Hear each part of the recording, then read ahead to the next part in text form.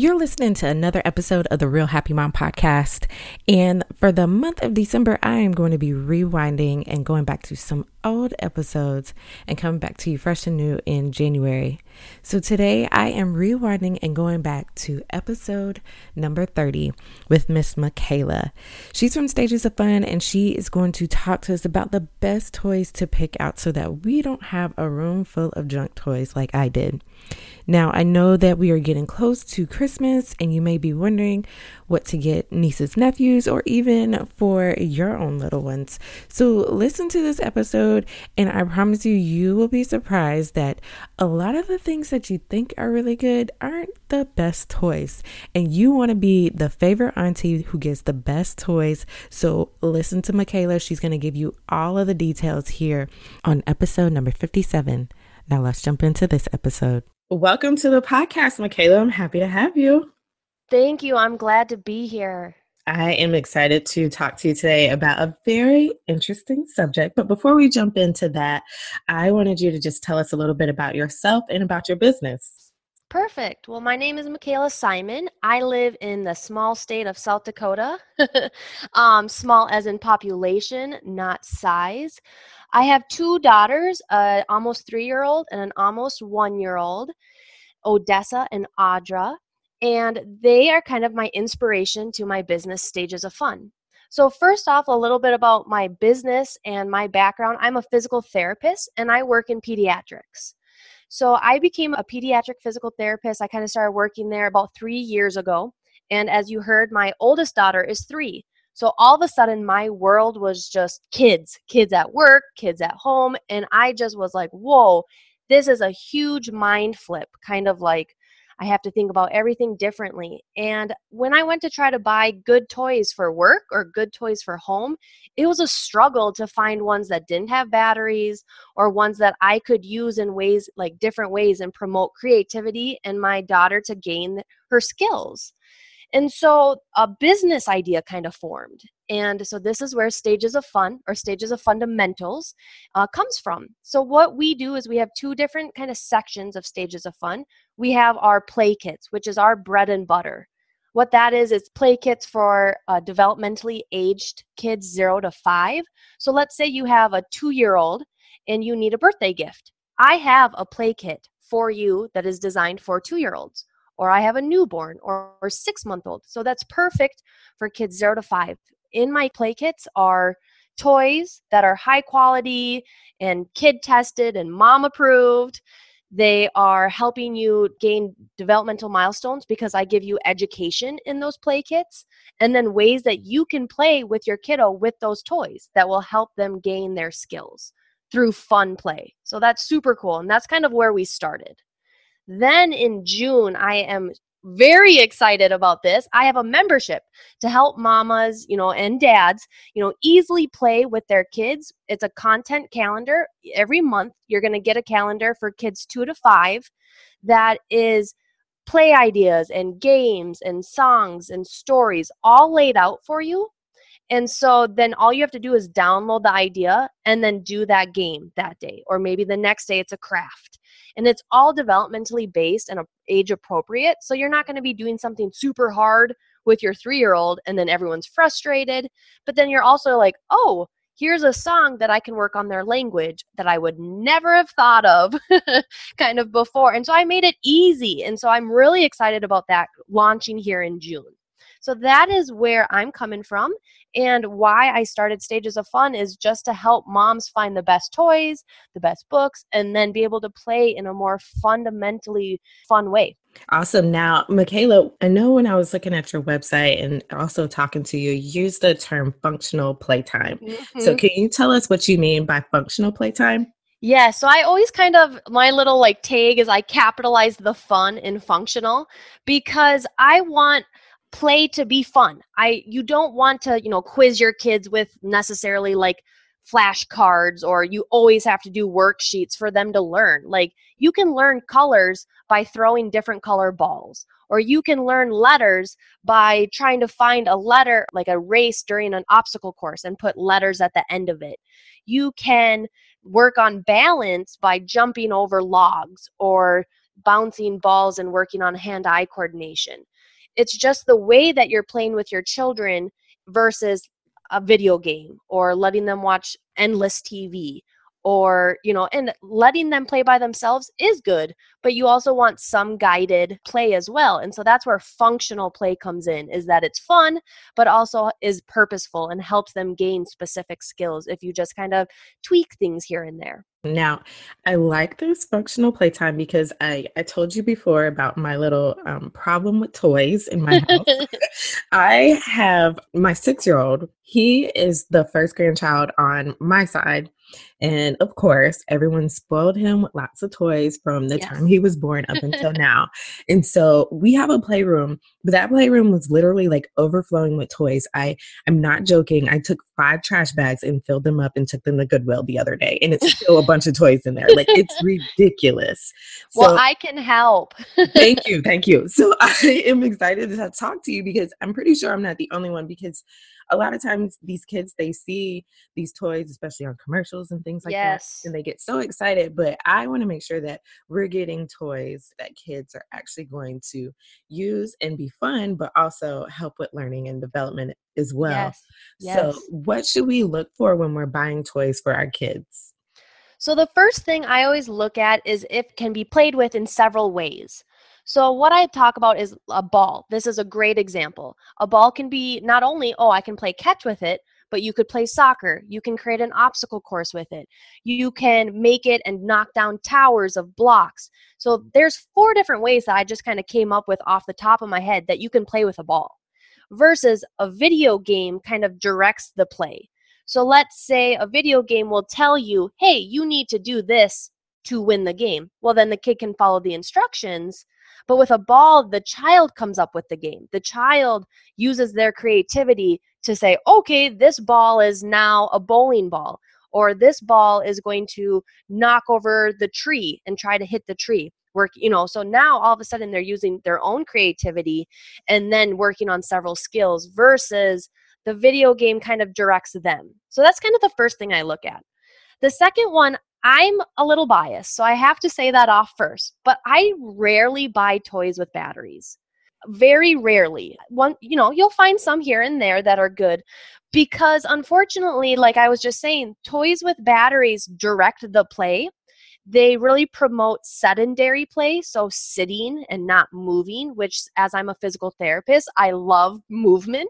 And, and kids do too. And so that's how they learn about their environment, is instead of red square on the tablet, go show them a block that is red, and then figure out what else red, in the living room. And now all of a sudden, they're putting real life objects to use and putting it and connecting it in their brain, versus, unfortunately, they can't necessarily take that information from a screen and apply it to real world. So those are kind of the 2 things I look at. I also look at if a toy can grow with a child, because if you're going to be spending, let's say, $20 or $30 on a toy, I sure, as a mama, don't want to be using it for a month and then it can't be used again. Yes. And so I rarely buy, like, let's say my daughter really likes Princess Sophia.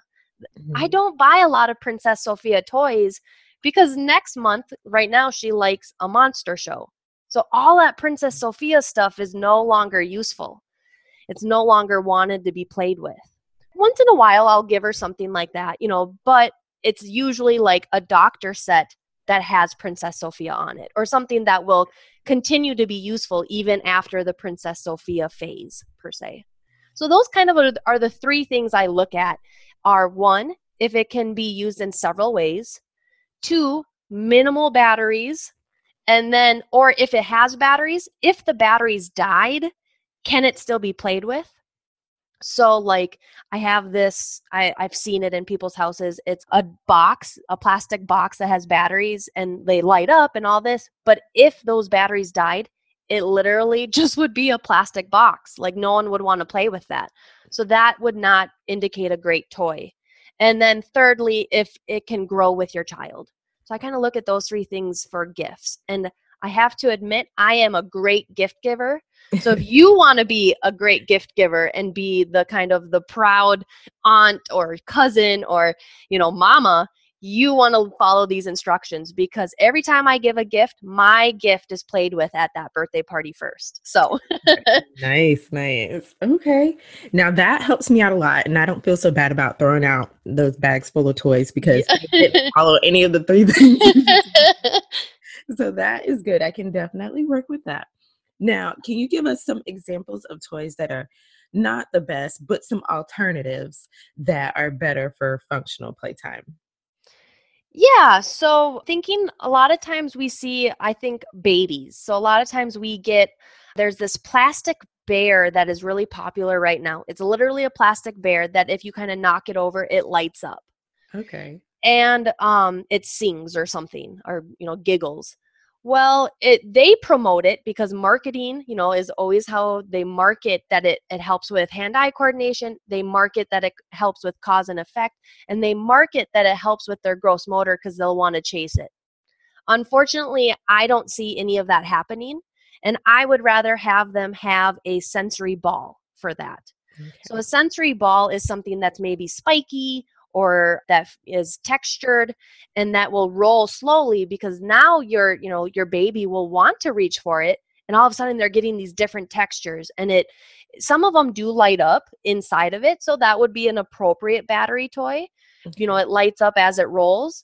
And so now that is promoting them to have a gross motor gain, because they're going to want to go get it. They're going to want to see the light, so they do get that cause and effect still.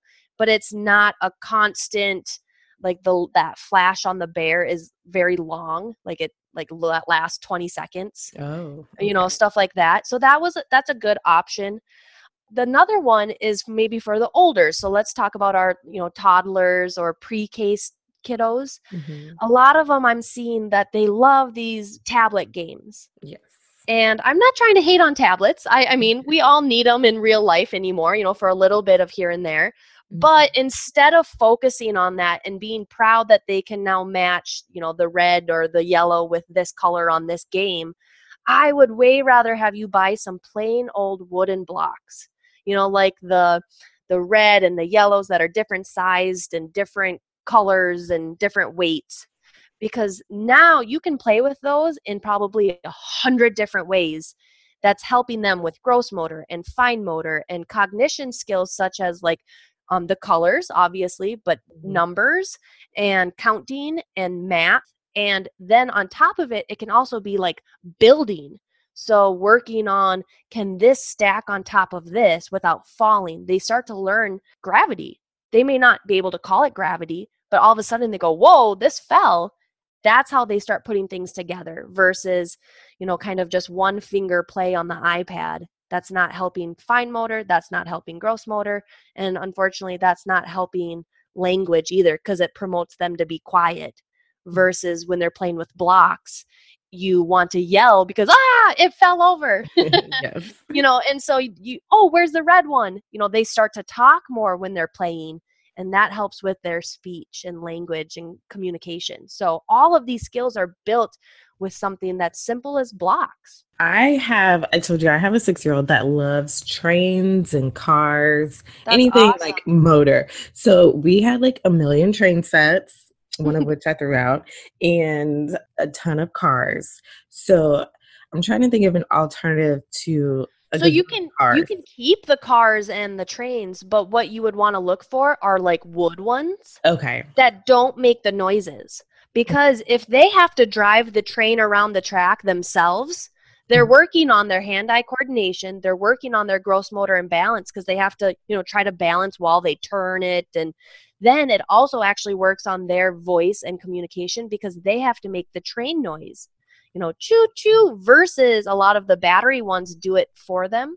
Again, promoting the kid to be quiet, and then you turn it on and it goes. So then the child sits and doesn't get that, creative and movement play. So you can continue to promote what they like. You just have to kind of find ways that can, like that are less sedentary. Gotcha, gotcha. Now that I can do. Very good. Yeah. Michaela, one thing moms are good at is getting toys that help with development when they're babies, because I see Mm-hmm. a lot of those toys out there. But there is definitely a need for us to focus on toys for kids as they get older. Um, Definitely. so I wanted you to just talk to us about getting toys and doing activities with our kids that can help as they get older. And I know you talked about it a little bit. Yeah. I know everyone is really good with the babies. That's Yep. the big thing. It's just the bigger kids that Yep. I don't think we're that good with. So I think I understand that. So sometimes with those older kids, what we start to see in the stores are, the workbooks. Oh, you have to learn by writing. You have to learn by, but if you think of adults, we learn in different ways. I might learn by reading, and you might learn by doing, and someone else might learn by hearing. So did you just hear those are three different ways of learning that did not include necessarily just sitting and focused work? And so children learn the same way. They learn by doing. And so a toy doesn't necessarily have to be marketed as they will teach them to do X, Y, and Z for them to learn with it. It's just the way that you play with them to do that. So let's say you want to help them learn I'm just going to say numbers because that's easy. Okay. I would rather have you go outside with like maybe a booklet and go on a scavenger hunt. Let's go find one stick. Let's go find 2 leaves. Let's go find 20 rocks. All of a sudden now they have to try to count and actually play with things. Mhm. So that wasn't even about toys, but that was just outside. But you can do that with your blocks. So let's say it's not a nice side outside. You can do that with your balls, or you can do that with your blocks, or you can, let's find 3 red Legos. Let's find 4 white, stars, or whatever you have in the house. Let's find 3 spoons. Just kind of real life counting versus counting the stars on a worksheet. So kind of looking at better toys are just, again, kind of following those 3 simple ways that I described earlier, is using those same toys, but just turning the way that you're going to play with them.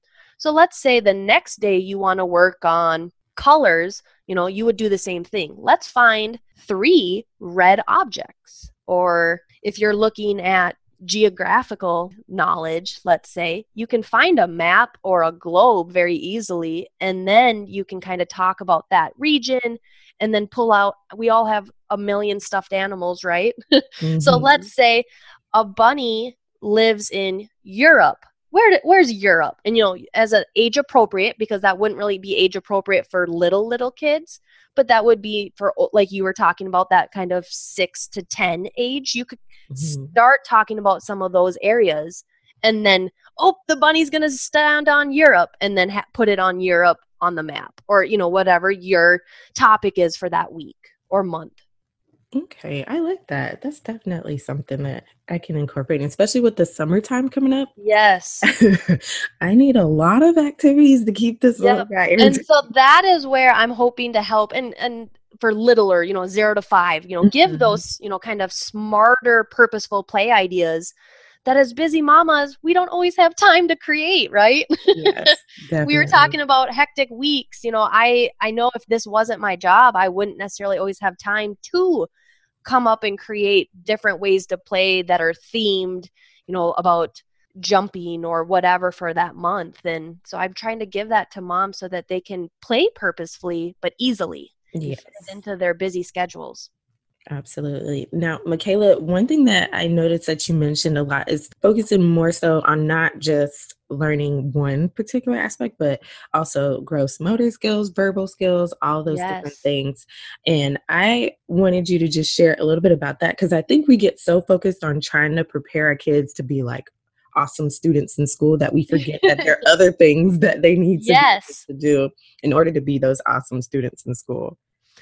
So I work in my local school district, and talking to other therapists. So I was talking to an occupational therapist, and she said there are so many kindergartners right now that don't know how to hold a pencil correctly. Mhm. Like, it blew me away for her to say that, because they get to kindergarten and she called them iPad hands. that Oh they can, gosh. that they point with one finger and they can Mhm. do all these skills with an iPad. But now you ask them to, go through a simple maze on a piece of paper with a pencil, and they're like kind of gripping it with their whole hand, or they don't know how to hold it, or Mhm. they can't control the pencil because they're not used to it. And so now we're trying to teach them to, write their letters and their name, and they're struggling because they literally don't have the hand strength. Mhm. Because going back to blocks, if you don't know, I love blocks. But going back to blocks, building with blocks builds hand strength. Playing on the ground, crawling builds hand strength. That all prepares a child for writing later on. But if we kind of miss those early on steps, now we're trying to play catch up once they get into the school age. So that was just, fine motor, but I'm seeing that as well in gross motor. I'm having a lot of kids not able to, go up and down stairs by themselves. Or if Mhm. you start even looking at, it's called activities of daily living, so ADLs. Looking at ADLs, kiddos are not able to put their own shoes on or their own coats on once they get to kindergarten or first grade. They're not able to tie their own shoes, because we all have Velcro, Mhm. things like that we may not always think about as parents. But now once we get to the school age, we're seeing all of us therapists are like, let's help. And so that's where another thing, that I try to help on, like my blog, and I'm trying to give parents that, oh, hey, let's try to have them tie their shoes today, and like, and some parents are like, whoa, I didn't even think about that yet, and Mhm. yep. So I'm just giving you those simple cues to help your kiddo get ready for not only school, like you said, cognitively, but just kind of to be independent, to be more independent in the school day, but as well as at home. I am totally with you on that one Mm. because honestly, like I was a little nervous, I'll be honest, when my oldest went to preschool because the teachers were really promoting, the kids be independent. And I was Yes. really nervous because I knew my son couldn't do stuff because I knew I didn't prepare him for it. And so with the second child, I'm like, I'm not gonna make the same mistake Yes. with you. Yep. So I've been working on it a lot more, but just basic things like, putting the button Yes. to tying your shoes, like, it was Yep. a struggle. It was really Yep. hard. Zipping your own coat or unzipping it, and like just things like that. You can start way earlier than a lot of people do, and so it's really cool. Like I was working on it with my oldest when she was like 18 months. Just Okay. having her finish it. She wouldn't start it necessarily, but I Mhm. remember I was in a hair salon, and a gentleman there was like, "Whoa, that's really impressive." And I was like, "What is?" "Oh, that she zipped her coat." And I was like, oh, I like, for me, now that I've worked on it, it kind of just came commonly. Like I was like, oh, I guess it is. Then that's where kind of the same time Stages of Fun, kind of came up because other parents weren't doing that. And I want to help them do it so that they can feel as proud as I do when my kiddos accomplish something.